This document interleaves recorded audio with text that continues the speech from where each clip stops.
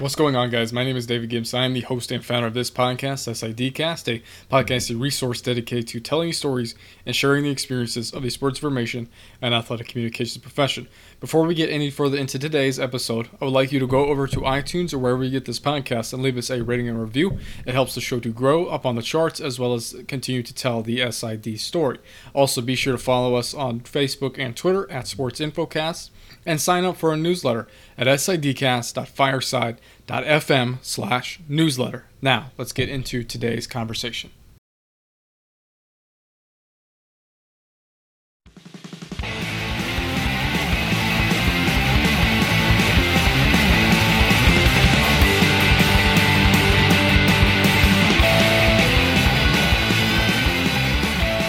Welcome back to another episode of SIDcast, guys. It is finally now picking up my recording on my microphone, which is nice.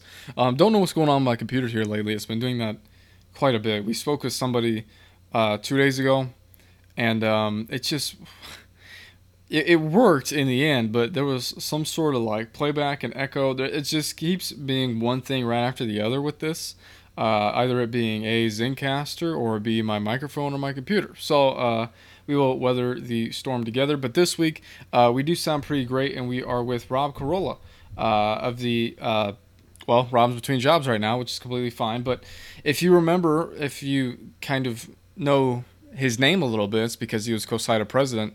My first ever convention was when Andy Seeley was rotating out and Rob was rotating in down in Orlando 2 years ago. So I got to see him up there on stage. Worked with the college football a little bit about what's coming up with the 150th season. We'll talk about that a little bit. UConn grad, so we will discuss about UConn leaving the American and joining the Big East. As well as many, many other things. I really enjoyed this one. We talked a little bit about aligning family goals a little bit. And finding something to do for yourself. I mean, doing things outside of sport and outside of sports information to keep you happy. And we'll especially talk about that next week, too. It's just fascinating to me how some people will hold themselves back and not really pursue things that either A, sound interesting to them, or B, they want to try. I will say this next week on our pod. I won't say who yet because I think a lot of you will really enjoy it, and it'll be a nice little surprise. I think the quote is, do something that scares you every day. And we'll talk about that a little bit today and next week. Kind of go hand in hand, these two. So really, really excited for these. Rob worked with several conference offices in addition to being at UConn in undergrad, especially with the creation of the CUSA. I think as they say that on whatever that podcast is. Podcast Ain't Play Nobody. Conference USA, for those of you who are like, what is he talking about? He's also worked in the Big East office back in the day when they had Syracuse, Miami, Boston College, all of them all wrapped together. Probably the great days of the Big East. So let's see what else is going on. Not a whole lot. I mean, it is damn hot out, and be careful this weekend. I know we have a heat wave coming, especially here in the Midwest. I know a lot of storms are starting to kick up. So just be careful. We have media day season is here. Whether you like it or not, that means we are very, very, very, very close to having football starting back up and many other fall sports. So summer's quickly winding down. Enjoy it while you can. Do some things that you've wanted to do, as I mentioned earlier. Just make sure that you finish strong. So I won't ramble on too much longer, guys. We will start off today with episode number 128 of SIDcast, I believe, with Rob Carolla, and former CoSIDA president, and his very first sports information right here on SID.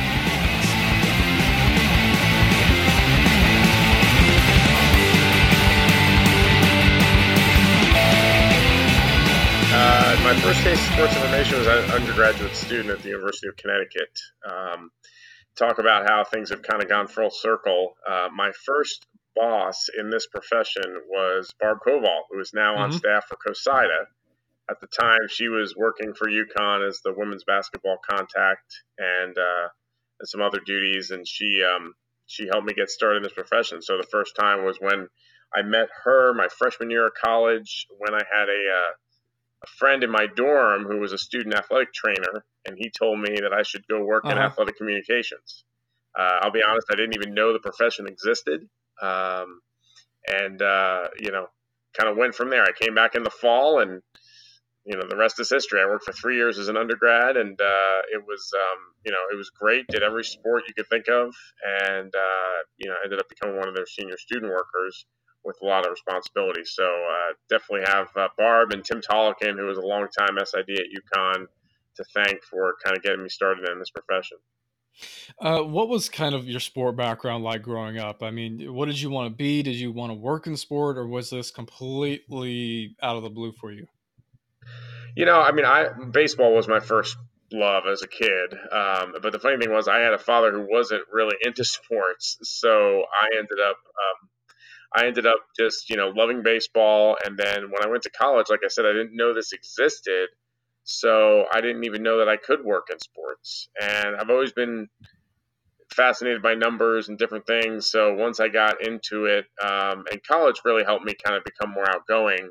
As you go through that development as going from a 18 Yeah. year old to a 22-year old, that helped me get started. And kind of just once I figured out this profession existed, I said this is definitely for me.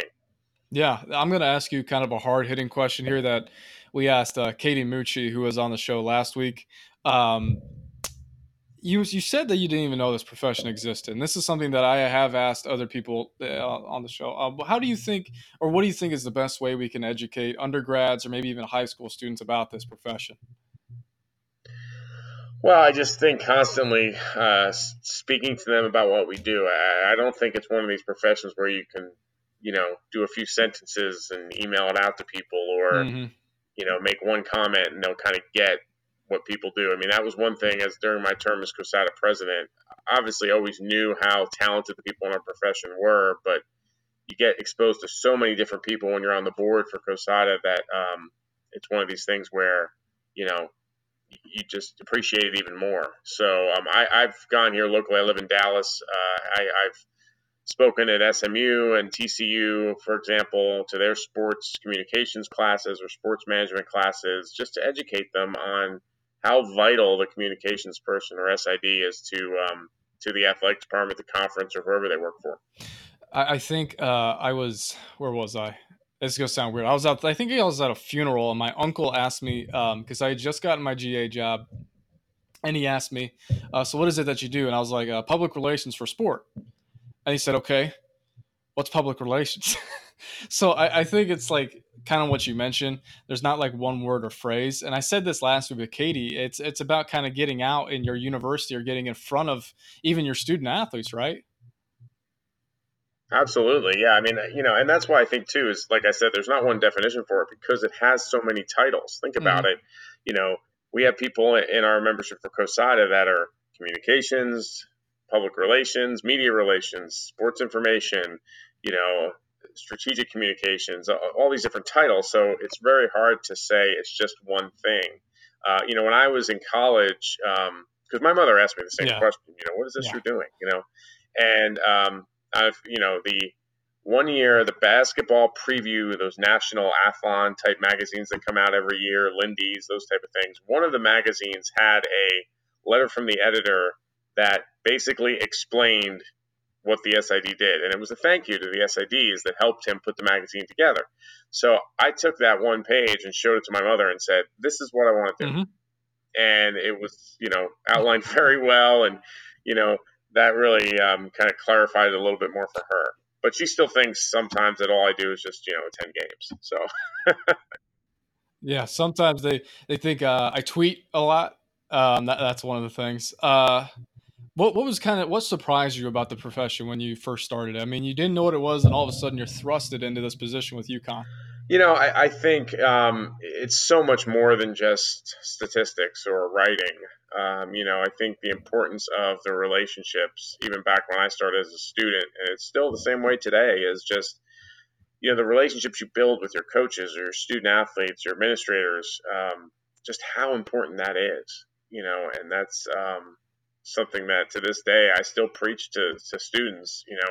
I sound old when I say it, but you know, get out from behind your computer, from behind your phone.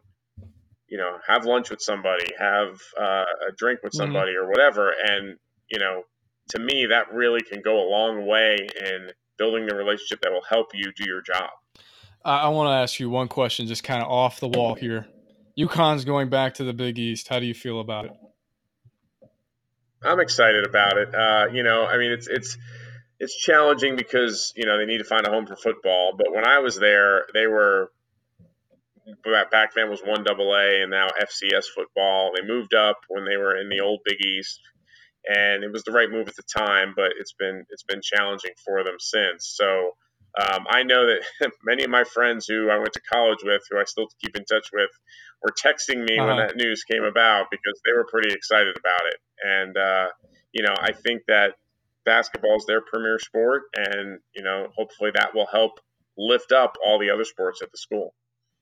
Just for pure speculations purposes, what's your ideal football home for UConn?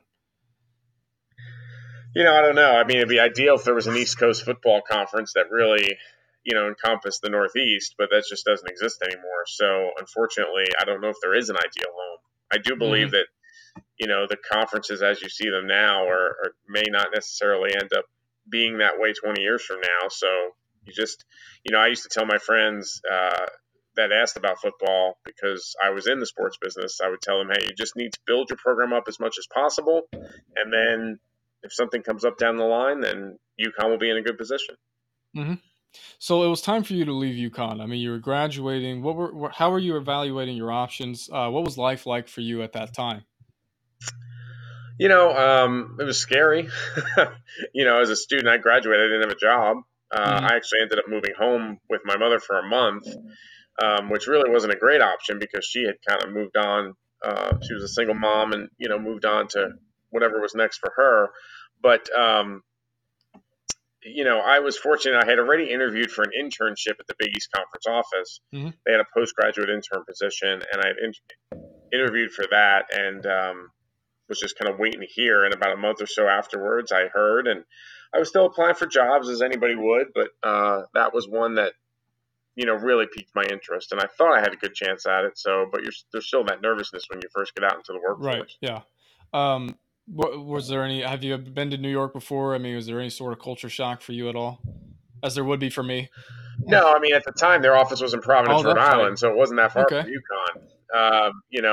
And so it was only an hour away. But I grew up in New Jersey, so So most of many other events are in New York. yeah. So I was familiar with that whole corridor of places they would be.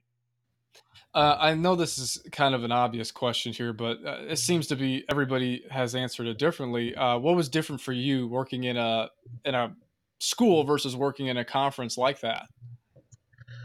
I think the biggest change is just managing all the different personalities, all the different schools. Everyone has their own agenda, and rightfully so, but trying to get Hmm. them to kind of row in the same direction so, you know, everybody can rise or benefit from, the conference doing well. I've worked in 3 different conference offices over my career, and one of the challenges is always trying to remind people that it's good for your school.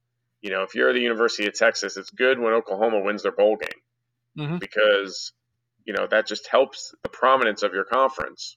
And if UConn does well, that helps bring up St. John's or Seton Hall, wherever it may be. Yeah, you've benefited from being on both sides of the communications office. Actually, you were in a school, and then, like I mentioned, you're in a conference. So, how was that experience, or how is that, or what are some things you took away, helped you, benefited you through the rest of your professional career, As far as being in a conference versus a school, or being in both? Yeah.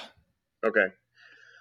It's just like any other job. I think it's a different situation. Even though I said I was in 3 different conference offices, each one of the scenarios was different.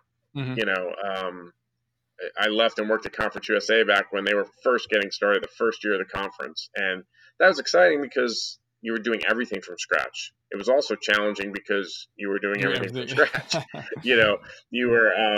I mean, even the littlest things like you sit down and you say, okay, what kind of records are we going to keep? Because there was no records. And things like that. So, um, there's definitely different challenges. But at the end of the day, we're all communications people that are trying to tell the best stories about the student athletes or the teams or the coaches. And, I think it really, I'm a firm believer you can go from anywhere, to a different place and be successful.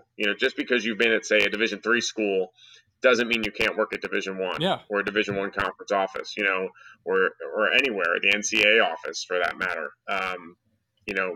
The roots of our business are very similar at all places, and if you do a good job wherever you are, you're going to do a good job even on the big stage. I like what you mentioned there about being, I mean, kind of, you're pretty much qualified for all positions if you do a great job, like you mentioned. But it seems to me like some SIDs, as well as hiring like PR or maybe some other higher level professionals or whatever, um, get stuck in the mindset that you have to have worked 5, 10 years of FBS experience in order to get this job. So, I mean, what would you say to the SIDs who are stuck thinking that, who might be looking at a job this summer and going, well, I don't qualify for that? Well, first thing I always tell people is don't ever Mm-hmm. think that. You never know who's going to apply for that job. First of all, so if you're interested in a position, you should apply for it. And then, second thing, and probably even more important, is to utilize your network. CoSIDA, for example, is great because we have 3,000 members in the organization, and you get to meet people at convention or hosting NCAA events. I've hosted a lot of NCAA basketball in my career, and uh, we would use SIDs from all Mm-hmm. divisions. It didn't matter where you were from, as volunteers, as part of our media coordination team. So utilize those people to put in a good word for you. I found that as I went through the board rotation for CoSIDA, I ended up getting a lot more phone calls from people who were asking me, like, hey, I've got this opening. Mm-hmm. Do you know anyone? So, um, you know, be sure to be, I know sometimes you have to tread lightly if your boss may not want to know that you're looking around, but everybody's hoping to better themselves professionally. So, don't be afraid to tell those close to you in your network that, hey, if my name comes up, I may be interested. Yeah, perfect. Well, you mentioned something about the Conference USA. You were a part of it when it was just getting started. I'm sure other people have been in situations where the school has moved conference. It seems like I was at Division II for the last 3 years. A lot of moving around there. So, what was it like for you guys? I know you kind of had to ask yourself the question, like, what records are we going to keep? But what does that process of forming something new, like a conference, look like on the inside? Well, I mean, it's exciting. That was one of the reasons why I signed on because, it was all new staff. So Mm-hmm. everybody's coming on board. There's no preconceived notions about anything. Um, Granted, some schools came from one league and some from another. And then we had a couple that came from other places. But, it was a lot of work to get it started. But, once you kind of started getting it rolling, it was really exciting to see everything come to fruition. Yeah. And that's kind of the part that I guess there was a real sense of accomplishment with a lot of those things that we did at first. And I was only there for just under 2 years, but you still kept in touch with people. And I think the schools really were excited about the opportunity. And that's what I found during my conference life is that when you bring in a new school, they're just so excited to be part of your family. Mm-hmm. Because at the end of the day, I look at conferences, it's one big family. We're all trying to make each other better and elevate the prominence of your conference. So you're in the conference office for a while now, Big East, Conference USA, or wherever you moved on to next. So, was that kind of your goal or kind of your aim during that time? I mean, what was your career ambition, or still is your career ambition in this profession? Yeah, no, it wasn't necessarily what I was aiming for per se. I had Hmm. some unique opportunities present themselves when I went back. I went after Conference USA. I went back to the Big East as a full time staff member, and it was a great opportunity to really be involved with their football. As their day to day media contact, and that was kind of back in the day when they were really starting to get it rolling. Miami was really good. Donovan McNabb was in the league. Michael Vick, Larry Fitzgerald, players like that. So there was a lot of excitement around Yeah. Big East football. And then when I left there to go to the Big 12, it was an opportunity to do men's basketball, which was a great, obviously University of Kansas and schools like that involved. But I had more autonomy there with men's basketball and to be involved in some different things that they were doing So it just happened to work out that way.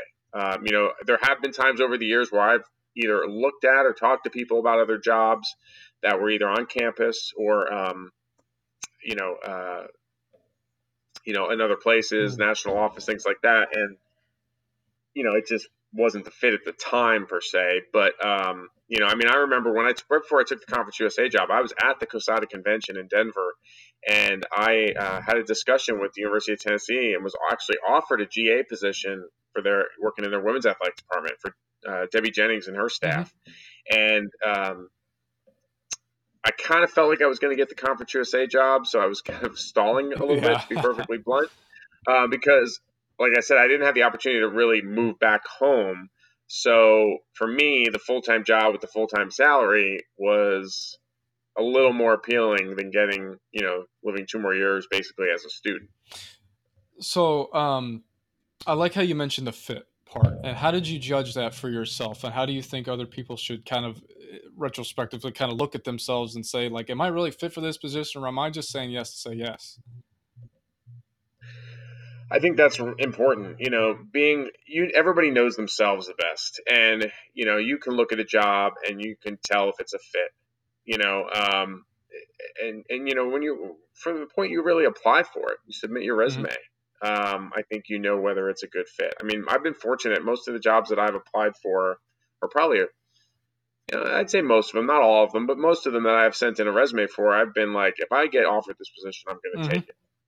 And when it gets to the point, but then there's been a couple where I have been on interviews where I have been flown in for a job, and I'm at the airport, and I'll you know uh, know sitting in the airport like, yeah, you know what, if I appreciate the opportunity, but it just wasn't the fit for me. So if they call me, I know that I'm going to say, yeah, I appreciate it. And I've had things where I've actually gotten home and called a follow up and said, hey, I think I'm going to rescind my application, and they appreciate that because it's you got to have a fit both Right. Yeah. ways. You don't want to hire somebody, bring them in, and then a month into it they're like, yeah, I'm not sure if this is where I want to be.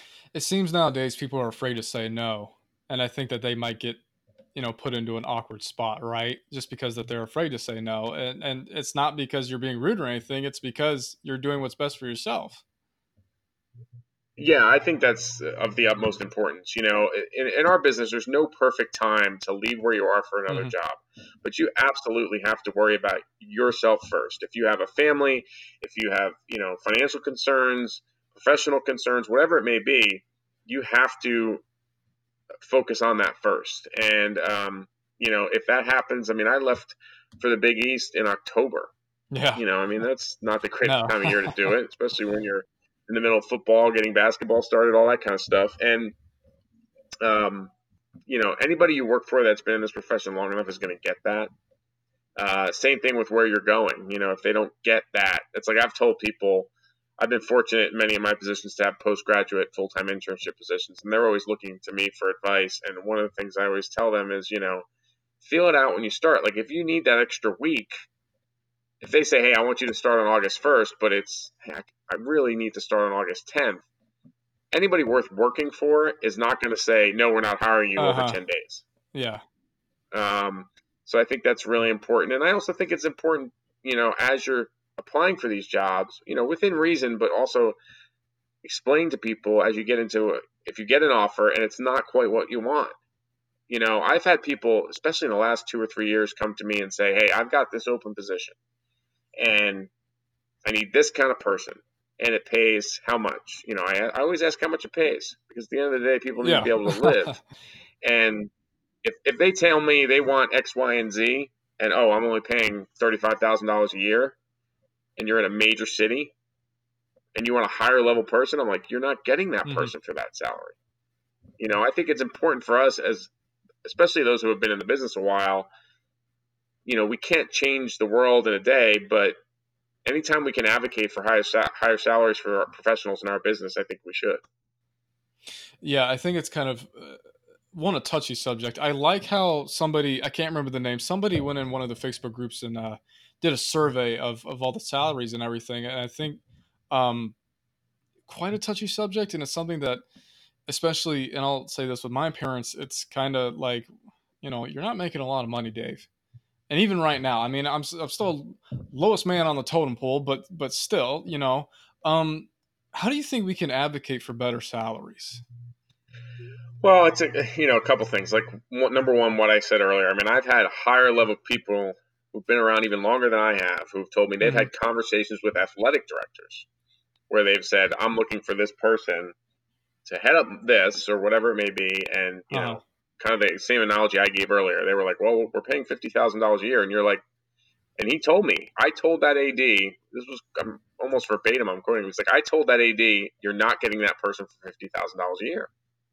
Uh-huh. And so it's incremental. Obviously, I'm not going to say that about an entry level position, Right, yeah. or I'm not going to say that to advocate for if you were my intern and it was uh, you have to work to earn that salary. You can't get it right out of school, but I think every opportunity we it's important to also advocate in the sense of here's why that salary needs to be more. Here are Mm-hmm. all the things that person is doing.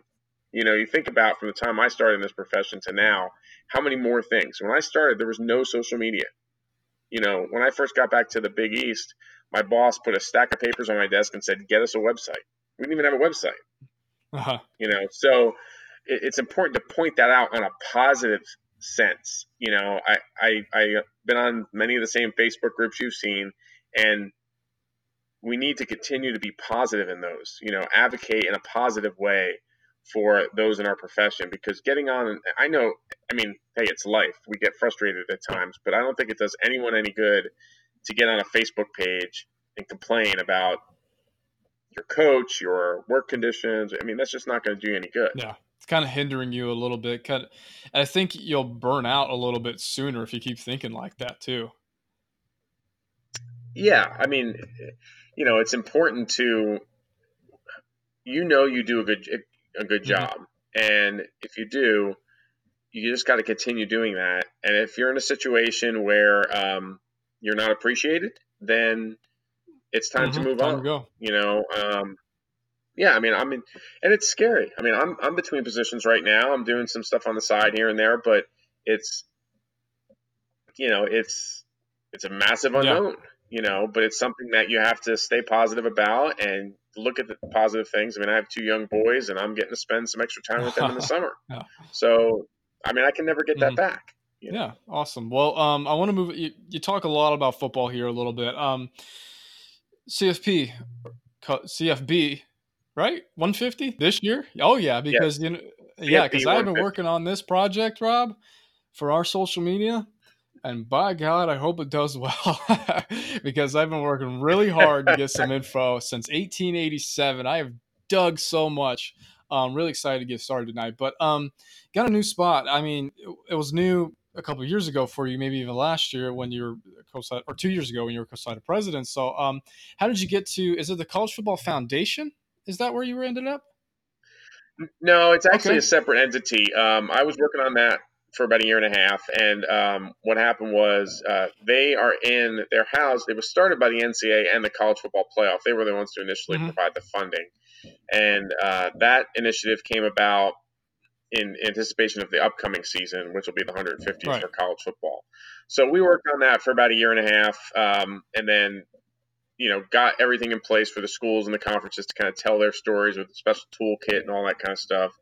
And I'm hopeful that I'm not working on it anymore, but I'm hopeful that that will do well. I've seen a lot of stuff on Mm-hmm. social media about it, so that's great.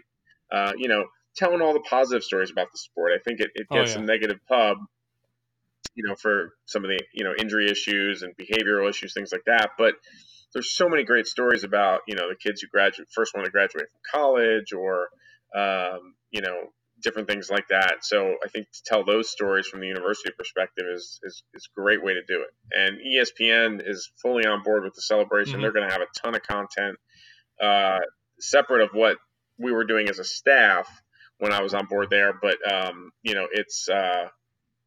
it'll be exciting once the season gets started. Oh yeah, super excited for it. One of the fascinating stories that I found, I think everybody else is going to like this too. 1945. We were in the middle of a war. We had a couple of All Americans get granted a 60-day leave, came back, got Indiana's one and only undefeated season, and got our first ever Big Ten championship, and then had to go back overseas. And one of these guys stormed All right. Omaha Beach the year before. So, like, Wow. yeah, football was used a lot different back then. Is kind of the kind of Sure. the sense that I've been getting. Well, and it puts into perspective what we do. At the end of the day, I mean, you Yeah. tell that story. I mean, the guy went to Normandy, and Mm-hmm. I mean, that was I can't even fathom something like that. And I always tell people too. Mm-hmm. You asked earlier kind of about promoting ourselves and all that kind of stuff. I mean, one of the things I think it's really important to remember is, at the end of the day, we work in sports. You know, it's supposed to be fun, and enjoy Yeah. it as much as you can. If you have families, involve them on your campuses, involve your kids coming to the softball games or the soccer games. And that was really a game changer for me. Was when I had children, to be like, it didn't matter how frustrated you were or anything. You came home and it was just daddy was home, and that was Yeah. didn't matter how bad your day was, and that really helped kind of put things in perspective. One great quote I've got from this show, and I kicking myself for not being able to remember the guy's name, but he said that doctors don't go home and read medical journals. SIDs go home, we watch baseball or football, and we're unable to turn that switch off. I mean, uh, what's been kind of the evolution like for you? Because for me, last 2 years ago, I couldn't turn it off. So what's it been like for you being able to just put work where work is and be present in the moment? Yeah, I think it's hard. I mean, let's face it, you got the information always in your hand, Mm-hmm. with your phone. So that makes it challenging. But I always try to find a week, a year where I can just completely Mm-hmm. disconnect. Like, don't take my laptop, don't take your laptop to the beach. Mm-hmm. Um, don't turn off the forwarding of your emails to your cell phone. I've made a concerted effort the last couple of years to try to not email coworkers at night Yeah. if I don't have to. I might keep it in my outbox ready to hit send Yeah. when I get in the next morning.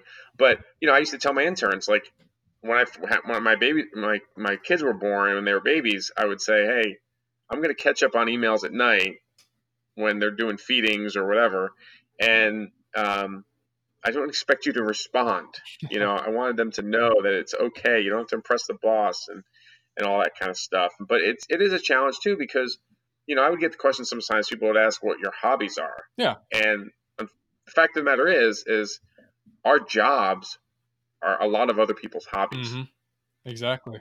So it's challenging to find that thing that can get you away. But I really really think it's important to disconnect, to get away from it for a little while. But especially when you're at a university on a campus or at a conference office, that can be, you have to make the concerted effort. That's for sure. I like how you kind of mentioned this stuff you have to find to get away, because that was something that was big for me, and it was big for a lot of people who were kind of in my inner circle there for a little while. To find things not sport related. I mean, you can have hobbies in sport, right? I mean, it's completely fine. I do a little bit. I mean, you can't see it, or you can see it, but people can't see it. I like football helmets. So I got this Lamar Jackson signed football helmet. So that's what I do. I custom make them, and then I've also got ones. I'm a big horror movie guy. I mean, it was incredibly important to me and my family that I be there for them as opposed to sucked up in work. Because when I got Rob 2 years ago, when I got results at 10:30 at night, I was writing the recap at 11:30, putting the stats in Yeah. and everything. So um, find something. Well, and I used to do things when I was at conference office. I would, if I had things to do at night, I would do it like on a Saturday night after basketball Saturday. I would do all my work on a Mhm. Saturday night. I would stay up some nights till 1 in the morning doing everything I needed to have done, so that on Sunday when my kids were awake, I could do Yeah, things yeah. with them. And it's still hard because my 9-year-old will tell me, like, you're on your device more than I am, because I limit their device Uh, usage. But um, it's that's when it really kind of puts it in mhm. perspective. Like when you're 9-year-old tells you to get off your phone, you're like, okay, yeah, I Yeah, really need to do this. you're in trouble. I want to kind of go back to something that you mentioned about CFB 150. You mentioned the toolkit, and you mentioned things that you kind of gave to the schools to kind of promote this next season of football, which is going to sound really amazing. And I'm super excited to spend my first ever football season um, with such a special year. It feels like. So, what were some things you guys had prepared? I mean, what did the inner workings look like? Well, we had limited. There was only Hmm. 4 of us on staff, and we had limited funding. So we wanted to put something together that would be easy for the schools to use to tell their own stories, because we can't get out there at the time. We're like, we can't get Everybody, out there yeah. and tell every story. Um, so the idea was to put something together that, whether you're the University of Alabama or whether you're the smallest Division III school, you can find something in there to use for the anniversary celebration. Because we know there's a lot of small shops, one man shops that have things and stuff like that have Yeah, limits on exactly. what Yeah. they can do. So the idea is to try to make it as turnkey as possible, and that's even more important because I said that we had 4 people working on it. Now there's only 2 people working on it. Because of some of uh, the funding challenges. So you know um, it's even more important that it's more turnkey. what are some things that you can think of just off the top of your head for maybe a smaller SID, like you mentioned, a one person shop or two-person shop that maybe they can do just hands on with something like that? Yeah, I mean, I know there was graphic templates in there that they could use for social Uh, media. Switch out the photos, use their photos, put a quote in there for your story, that kind of thing. If you're touting a particular coach or student athlete, so I mean, that's one that's really easy for people to use. Obviously, the logo was the biggest thing we did, but it's just trying to see what works for you.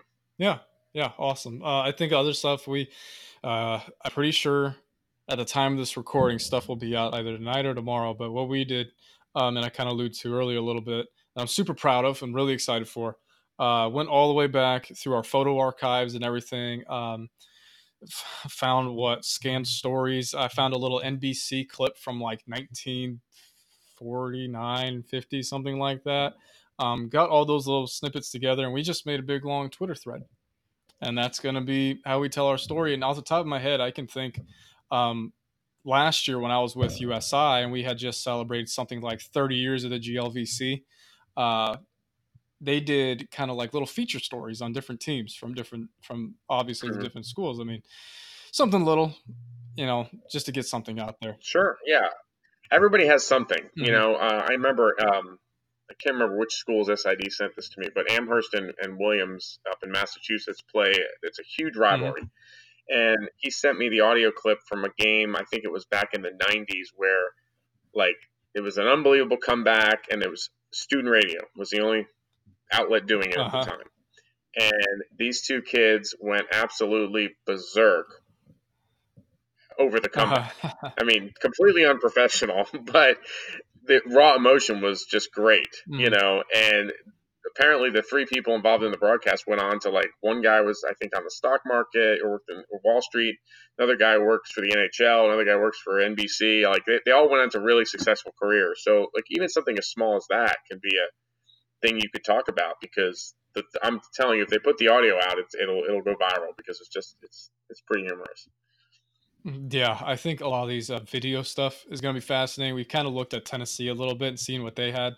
Um, as far as some of the older footage, or kind of like what you said, really nervous because I went to now that you said that, I went to a small NAI school who had just started athletics there for a while, um, and I got really emotional. I'm really hoping that in 50 years I don't hear my voice on a little thing, yeah, Yeah. and saying how unprofessional this guy is. So I want to ask you kind of one more question before we'll move on to some of the fun stuff.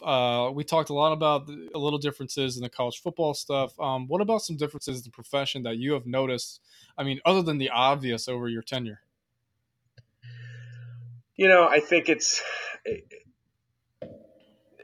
fortunately, I think for our profession, there's been a lot of things that have carried on over the years. I talked earlier Hmm. about the relationships. It's still important to be able to write. I mean, you would be amazed how many people outside of our profession aren't good writers. I Yeah. tell people, people see what I write so quickly because we can all write a press release or a feature story, and they're amazed. Speaking in front of people. I've got friends here.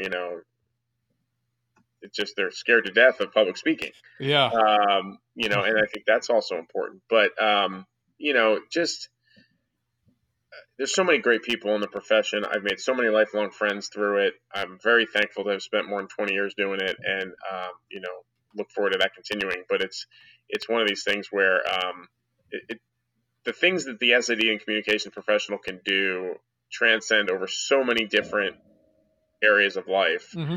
that I think the people are really there's some really great, well-rounded people who've come out of it. Yeah. You're kind of a jack of all trades type of person. You just happen to be one position. So, Yeah, I mean, because you have to, because all these new things a lot of them have been thrown on the communications person's plate. They're, okay, what's the social media or video or whatever it is? Okay, well, the SID can do that. yeah, And it just it's not adds to the realistic. workload. Yeah. No, and but that's where we also have to prioritize in our business. Sometimes it's hard to cut things, but I think that, like, what the NCA has been doing with the statistical software is great, because at the end of the day, hopefully somewhere down the line, that takes a lot of that work off of the SID's Hmm. plate. At least that's the hope. So if that works out like they're hoping, then the focus can be on other things. Yeah. I'd like to. We're pushing up against time here a little bit. We still got a little bit more left, so I'd like to ask some fun questions. Usually like to ask people. First one Sure. I have for you, Rob, is your favorite memory in your professional tenure. Probably professionally, there's been some amazing games. I've been really fortunate. I've been part of the NCAA Media Coordination Committee for the Final Four since 1997.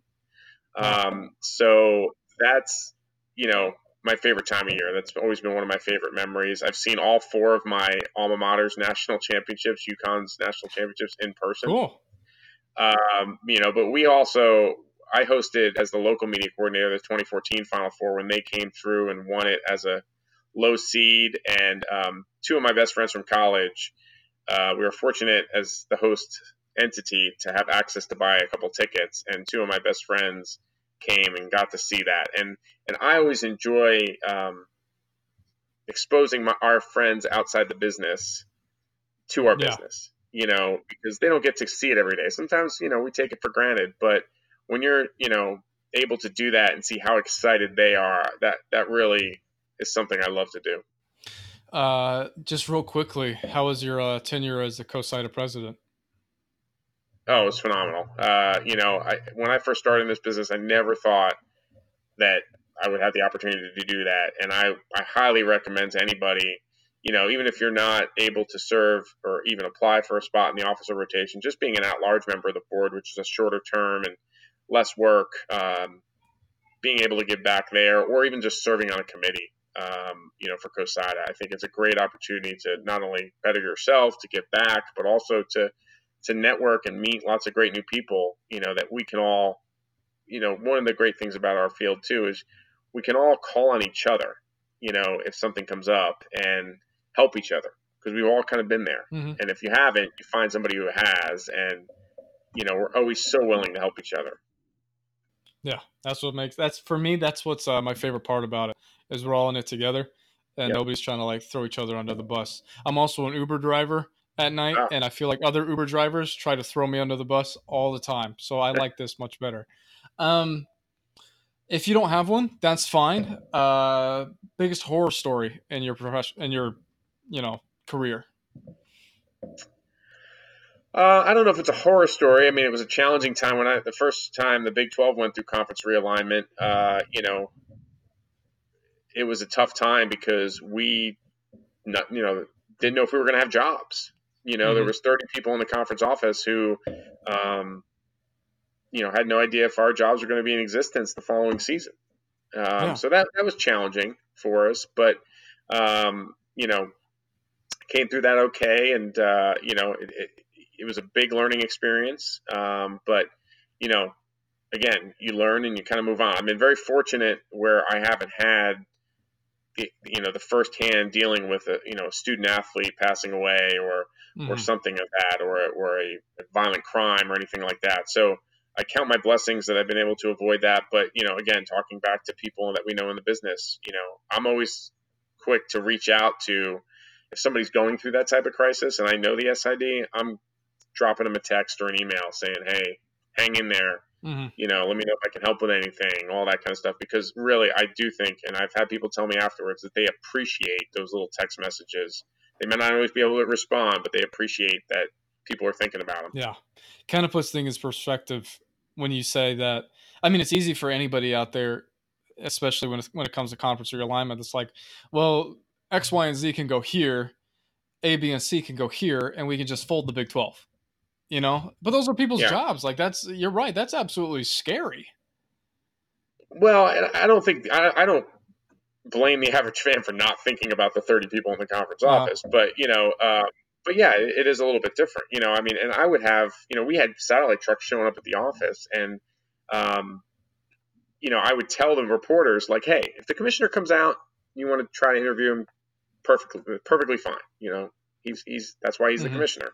But when the receptionist comes out, Yeah, can yeah. you leave her alone? Uh-huh. Because for her, it's just a job, and she has nothing to do with the decision as to what's going to happen, and she's just trying to go to work Mhm. every day. And for most people who don't work in sports, the satellite truck is not showing up at your job at Banana Republic, Yeah. um, you know, something like that. So it's a little bit different. Yeah. What's one thing you're interested in to learn more about in this profession? I'm constantly I just want to always educate myself on how to be a better leader, particularly for staff. I take a lot of pride in the fact that I've got former interns, former students that I worked with who are in our profession, and just mentoring those people. So I'm always looking at ways I can help with that. I've been involved in CoSIDA's mentorship program since its inception, and I think that's another great thing, just to help people. And I could say, I mean, sure, I'd love to know how to edit a video better or Yeah. do a nicer social media graphic, but I also am a big believer in hiring people that know how to do that stuff and have a passion for it as part of your staff, if you can, if you have the resources to do it, because I know just enough about things like social media to get the 22-year-old to roll their eyes at me. And Yeah. it's just, I live in the space, but also I want their input because I think it's important. It's really important to, you know, inc- include your staff, your entire staff, in your decisions. I used to always tell our interns at my different stops, like, you're in the staff meeting, and I want you to talk. If you think something's a good idea or it's a bad idea, tell us why. Yeah. And if you don't do that, you're doing your university or your conference a disservice. Yeah. Um, I know we talked a little bit about this earlier, but work-life balance. What do you do to have fun? A lot of time with the kids right now. Hmm. So I coach my son's baseball team, which I love. His passion for the game is amazing. Watches MLB Network every day.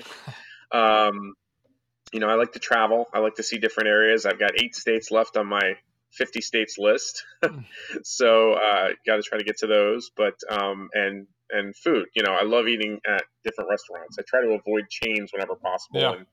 and eat somewhere new, even if it's just a mom and pop place in your particular city. But they can usually do some great things. That is literally my next question. Next time somebody's in the Dallas area, what's your restaurant or bar recommendation? The good thing about Dallas is we have. I read somewhere at one point we had more restaurants per capita than any city in the country. Okay. Yeah. So there's a little bit of everything here. And I've searched out places. If you want to, it really just kind of depends on what your budget is. You want an expensive place? You want a nice steakhouse? Bob's here in Dallas is my favorite, easily. Bob's Steak and Chop House. But there's plenty of places that are just smaller, hole in the wall places. We have lots of different areas that have great bars, great variety of food, and you never have to eat at the same place twice. You can, if you do, it says something, but Hmm. you can try a lot of different places here in Dallas. If anybody want to get in touch with you, I mean, follow up with you, have any questions, what would be the best way to do it?